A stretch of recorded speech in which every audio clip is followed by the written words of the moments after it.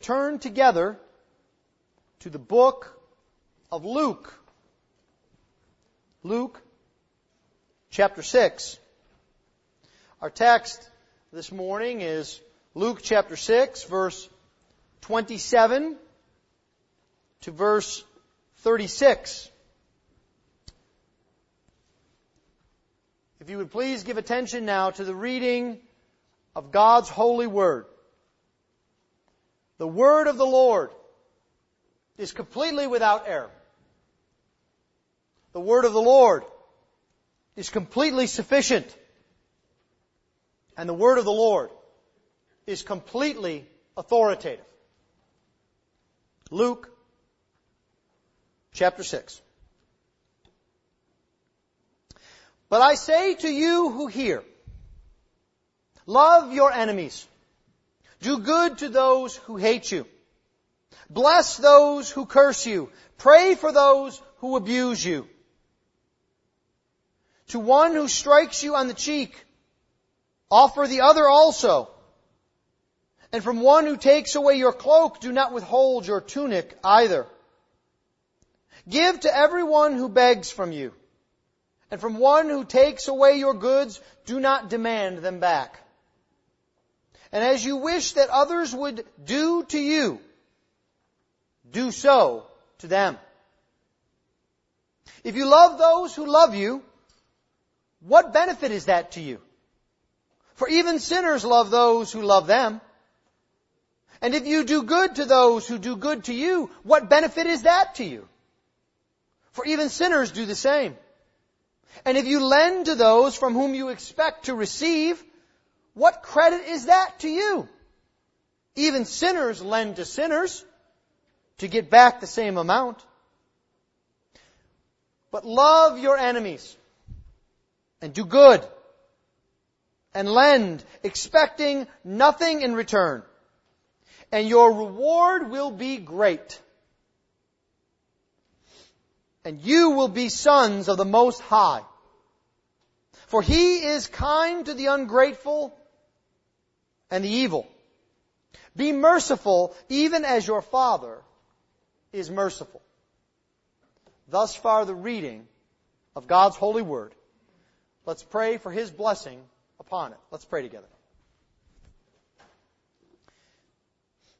Heavenly Father, we ask this morning that You would teach us from Your word. That You would teach us, O Lord, not just what to know,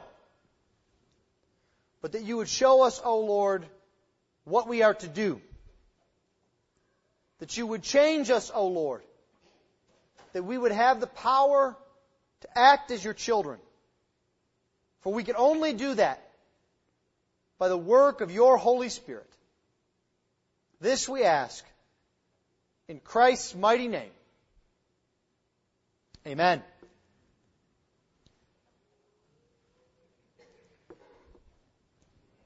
We began looking last week at our Lord's Sermon on the Plain, His challenging teaching to us about what it means to be a Christian.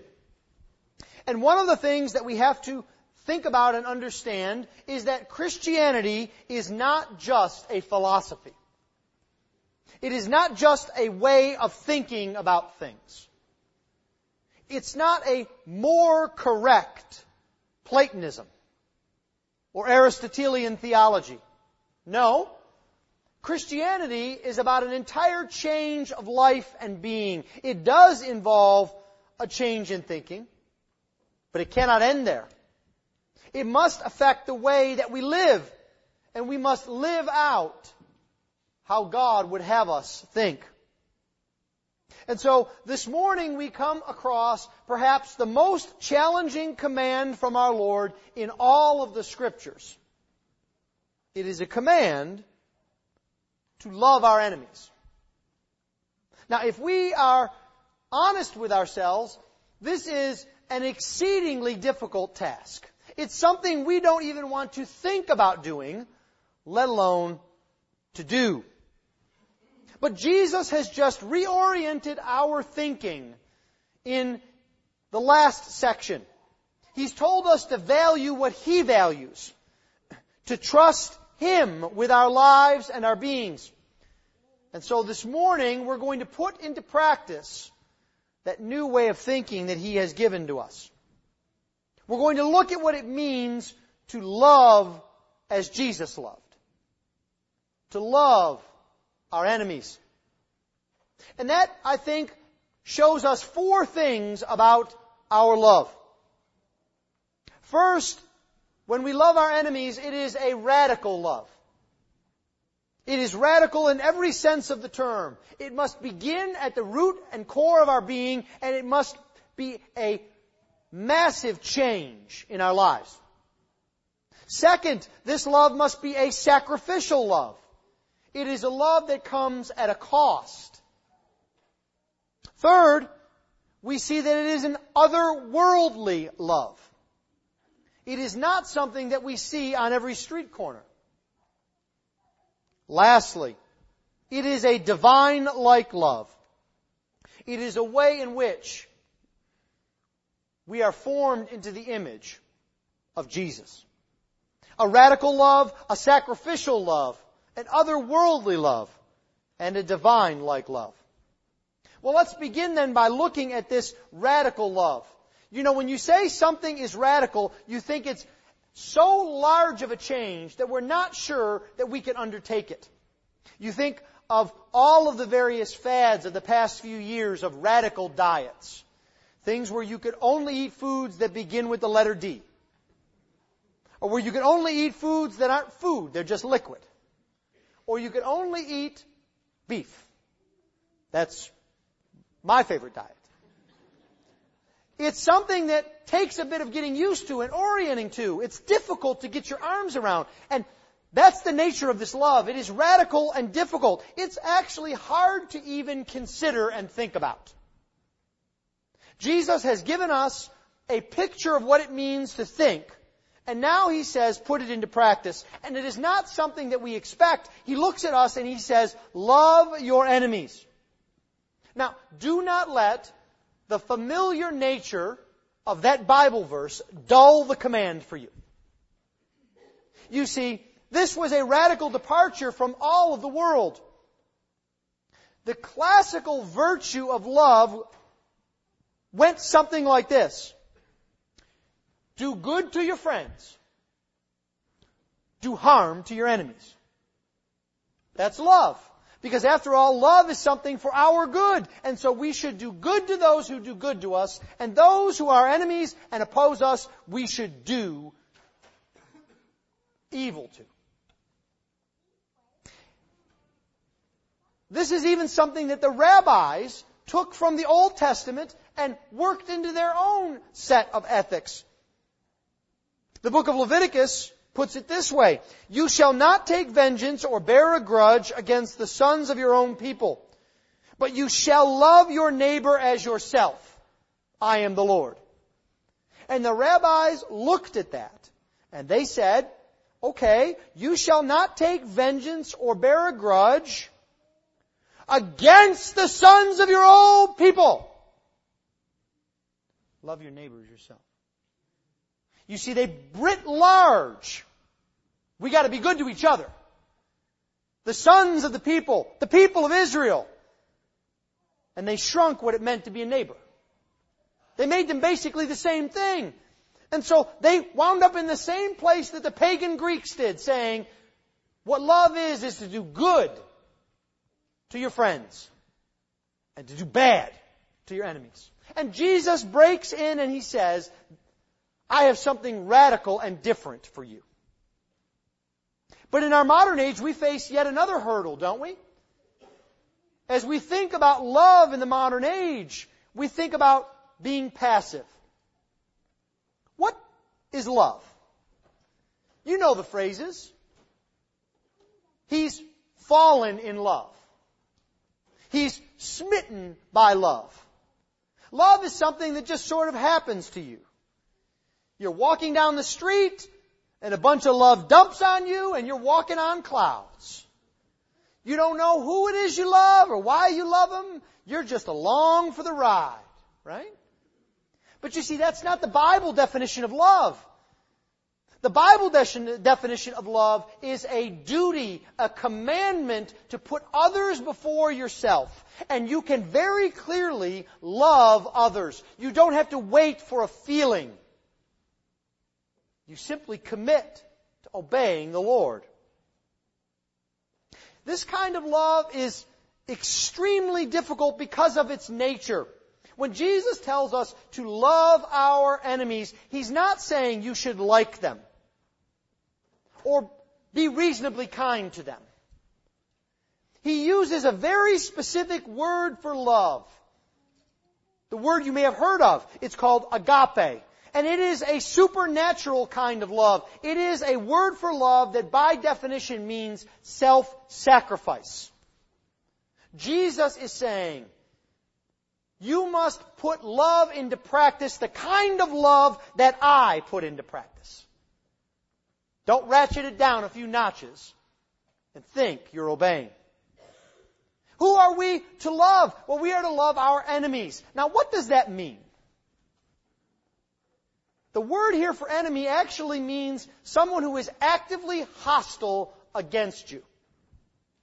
When you think of loving your enemies, you should not just think of the annoying kid down the street or the difficult guy at your office. No, you have to think of people who are actively opposed to you. The Bible gives us two wonderful examples of this word enemy. The first is the devil. He is referred to as the enemy. The second is death. It is the last enemy to be overcome. When Jesus wants us to love our enemies, He wants us to have in our minds that this is a difficult task and that we must love those who oppose us and hate us. Unless you think you can get away by any stretch of the imagination. This commandment comes from Jesus as a present, imperative, ongoing command. What does that mean? Well, I think more of us could love our enemies if we viewed the command like a tooth that needed to be pulled or a shoulder that was out of its socket. You know, these things that are extremely painful, difficult, but we know if we just grit our teeth and get through the shoulder being snapped back in, if we get through the tooth being yanked out, after that, things will be better and we won't have to do that again. That's not what Jesus says. You're not to steel yourself up to try and work up one level of love for your enemies and then move on. No, Jesus says this is something that needs to mark your being and character. All of your life. It is present and ongoing. But you see, this command is not just hard to consider and think about. It is also hard to do. You see, Jesus goes further in describing this command, describing what this kind of selfless love will look like in action. He gives us 3 examples. He says, first, do good to those who hate you. And then second, he says, bless those who curse you. And then third, he says, pray for those who abuse you. You see, Jesus makes sure that we know that the rubber does indeed meet the road. We are to do good. We are to love our enemies in what we do, in what we say, and in our hearts. You see, when someone does evil to us, we are not to respond in kind, Jesus says. We are to do good to those who hate us. We are to triumph over evil with good. Do you want to know what this looks like? The Apostle Paul gives us some examples in Romans chapter 12. He says, if your enemy is hungry, feed him. If your enemy is thirsty, give him something to drink. If your enemy needs something, give it to him, for by doing so, you will heap coals upon his head. You see, it's a very practical, pragmatic thing that we must take into our hands. But it's not just what we do that's important. Because after all, we all know the temptation to do good to someone when we see them, and then as they walk away, we turn around and do what?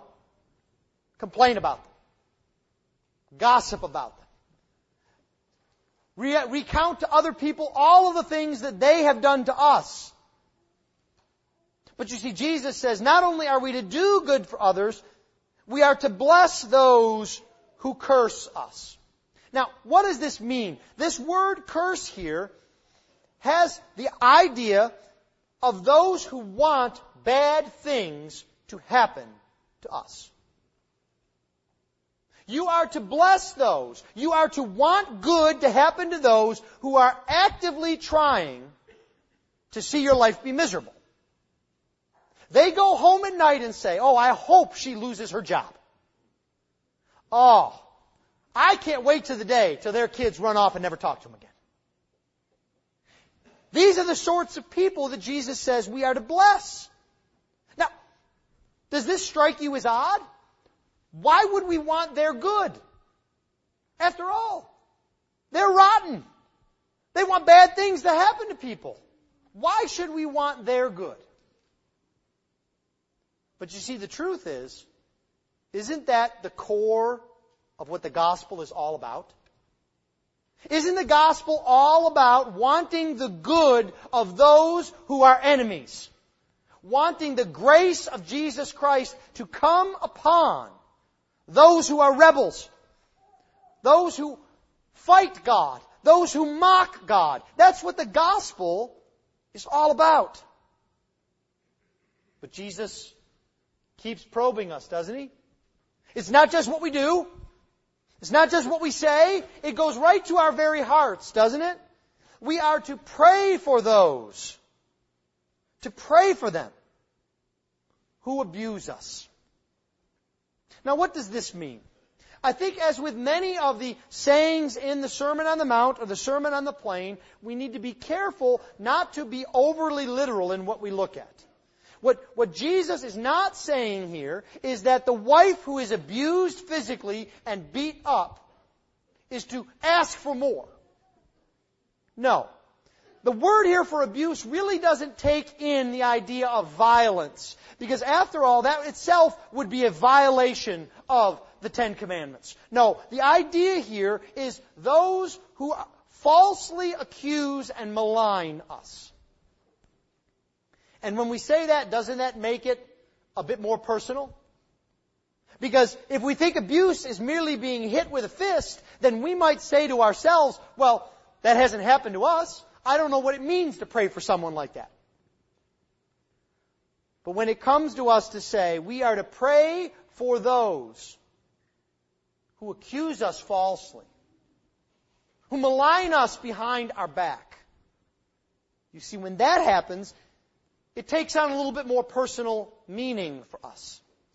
Jesus is not satisfied just with our actions. He wants our hearts as well. This kind of love is a radical love, but it also comes at a cost. It is sacrificial. Loving our enemies is a love that suffers. Jesus gives us a very practical teaching on this. Now, this kind of love is not some kind of warm, fuzzy, feel-good principle. This kind of love is not like just after having eaten a good dinner. No. It's very practical. It has to work itself out in our lives. And Jesus gives several examples of this, starting in verse 29. He says, "To the one who strikes you on the cheek, offer the other also." Now again, I don't think this is an invitation to violence. We are not to go around and say, "Hey, you punched me in the nose, please punch me in the stomach."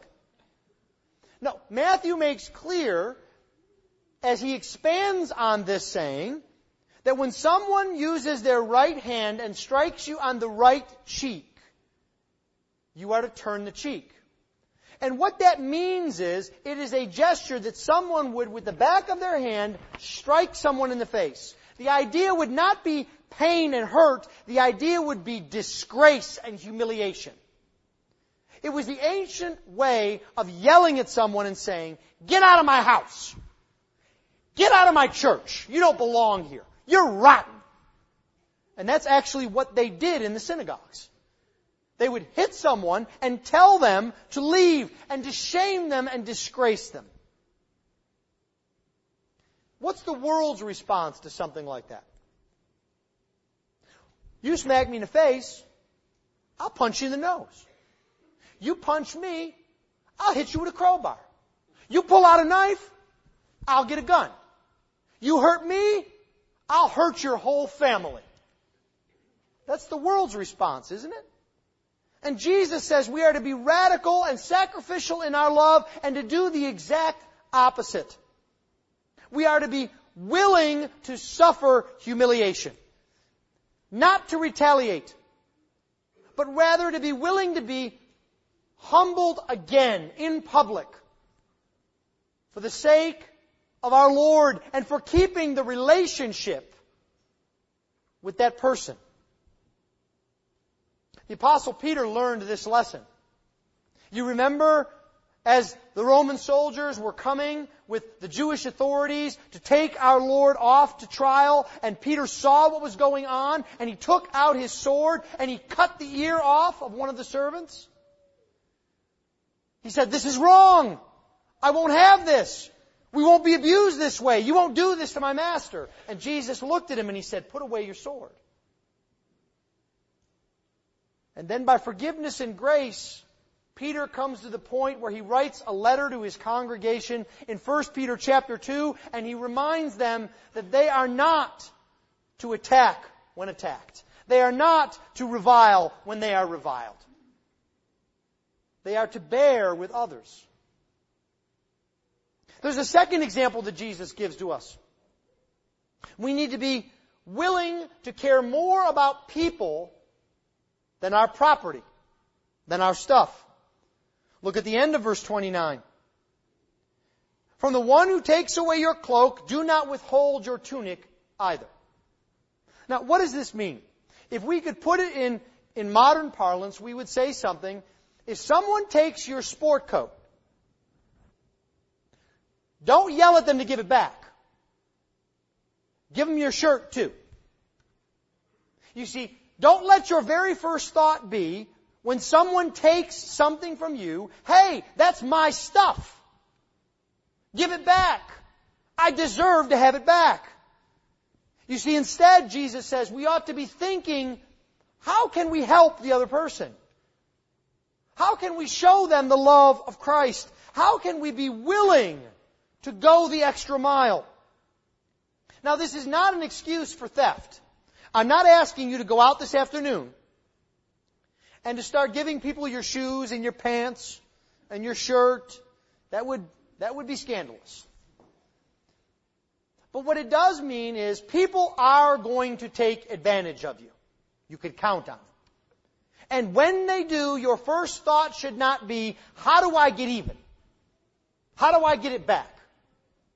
Your first thought should be, what is Jesus teaching me? And how can I be like Jesus in this moment? What would Jesus do? He would sacrifice. There's a third example that Jesus gives to us in verse 30. "Give to everyone who begs from you, and from the one who takes away your goods, do not demand them back." Now again, I don't think this is an invitation to take your wallet and start raining money out on street corners. I think what this is referring to is something deeper and of the heart. What Jesus is saying here is, there is a principle to think more about others' need than our own return. As you relate to other people, how concerned are you about being taken for a ride? When someone asks for assistance, do you go through a mental calculation about whether this will be a waste of time or not? Do you say, "I'm not really sure what good will come of this. Maybe I'll just go on by"? You see, Jesus is saying here, there is a principle involved. That we are to engage others and not be worried about what we get out of the engagement.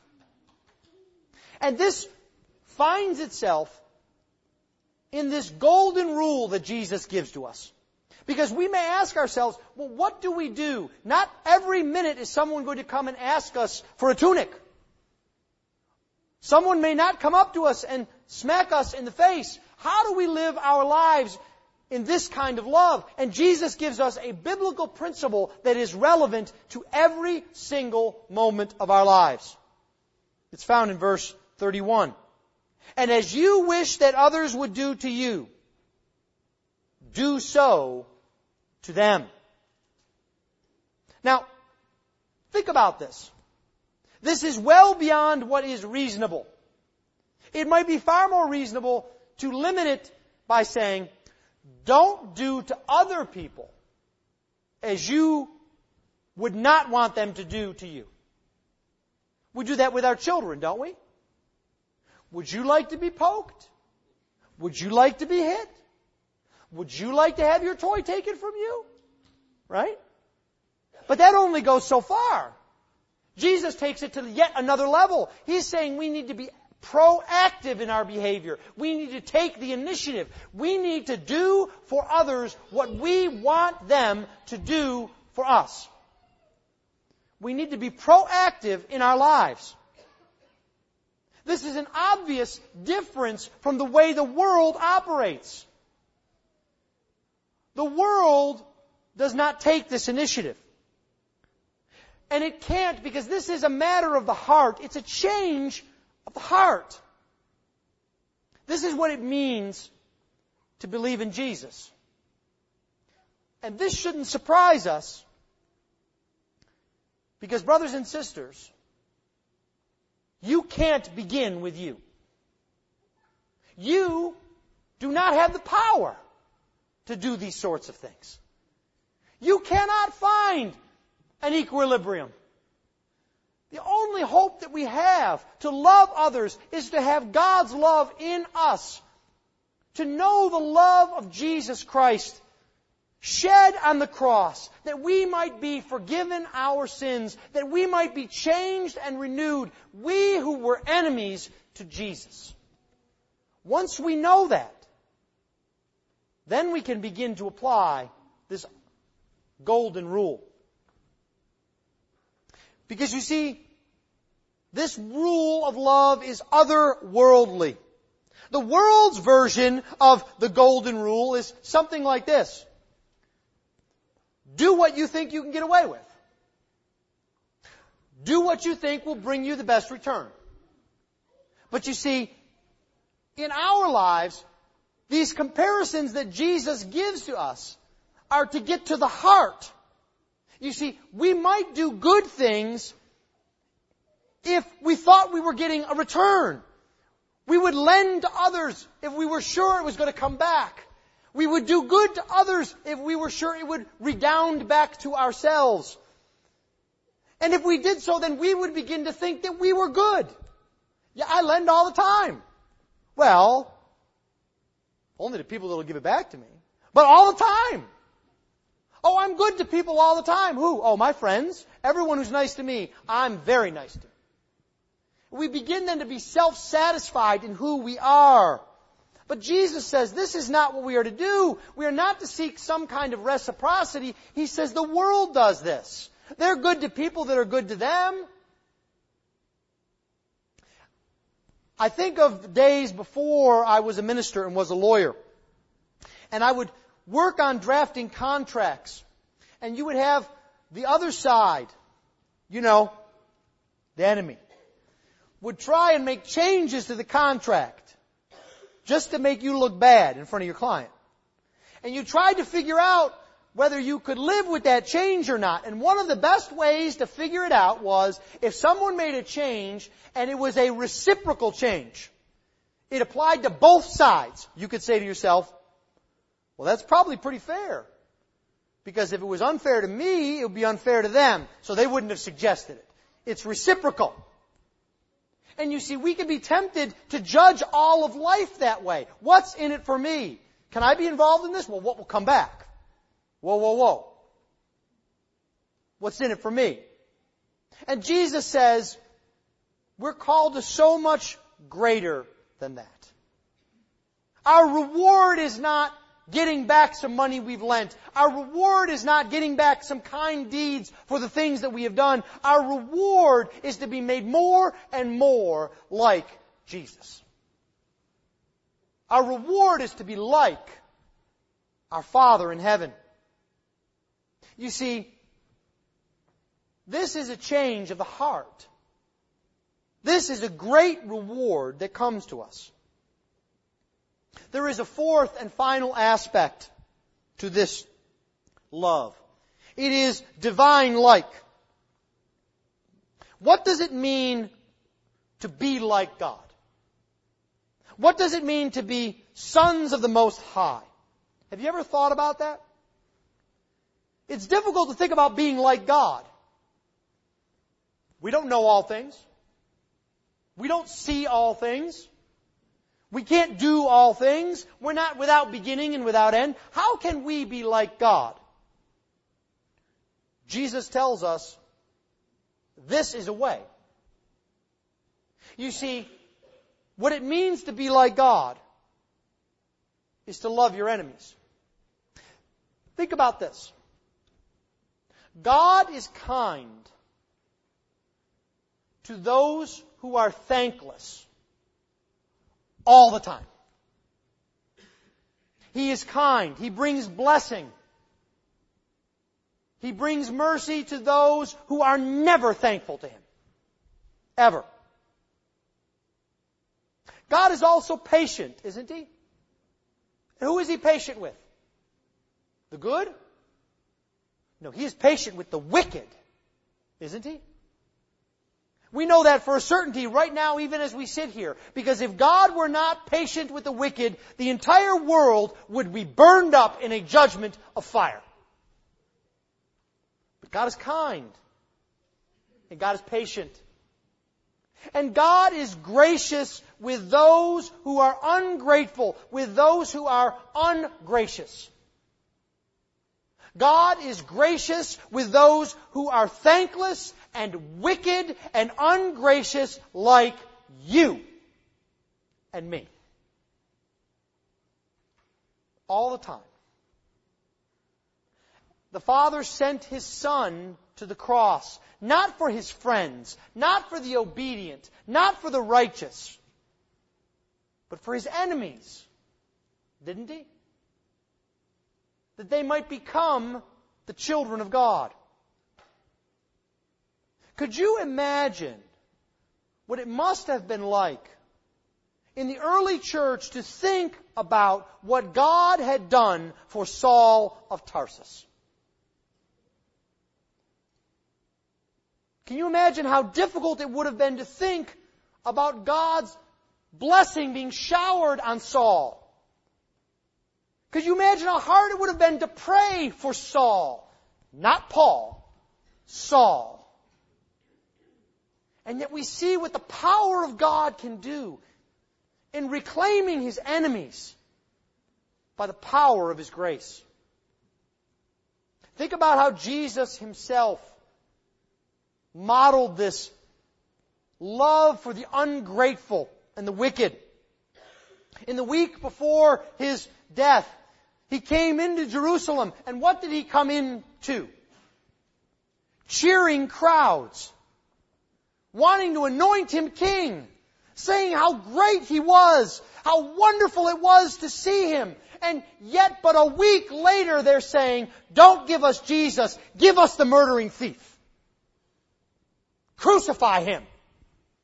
Give Him a death beyond imagining. And how does Jesus respond? Because after all, isn't that the most painful kind of enemy? The one who turns on you? And Jesus responds on Calvary as they drive the nails into His flesh. He prays, Father, forgive them, for they know not what they do. That is the kind of love that your Jesus has. This is the change that can be found in you and in me as we follow after Jesus. Now you say to me, how can this happen? This is impossible. I can't have that kind of love. I have difficulty being nice to the people who are rude to me in the market. And the answer is, you can't have that kind of love in your own strength. You find that love at the foot of the cross. You find it there in the example of Jesus, His love for you. How when you were an enemy, how when you were a rebel, Jesus died for you. This is the kind of impossible love that comes to us. It keeps us near the cross. We see our Lord Jesus Christ and we have His example, but more than that, because of His work, we have the power that comes from Him to do the impossible. The work of the living God in your life can do impossible things.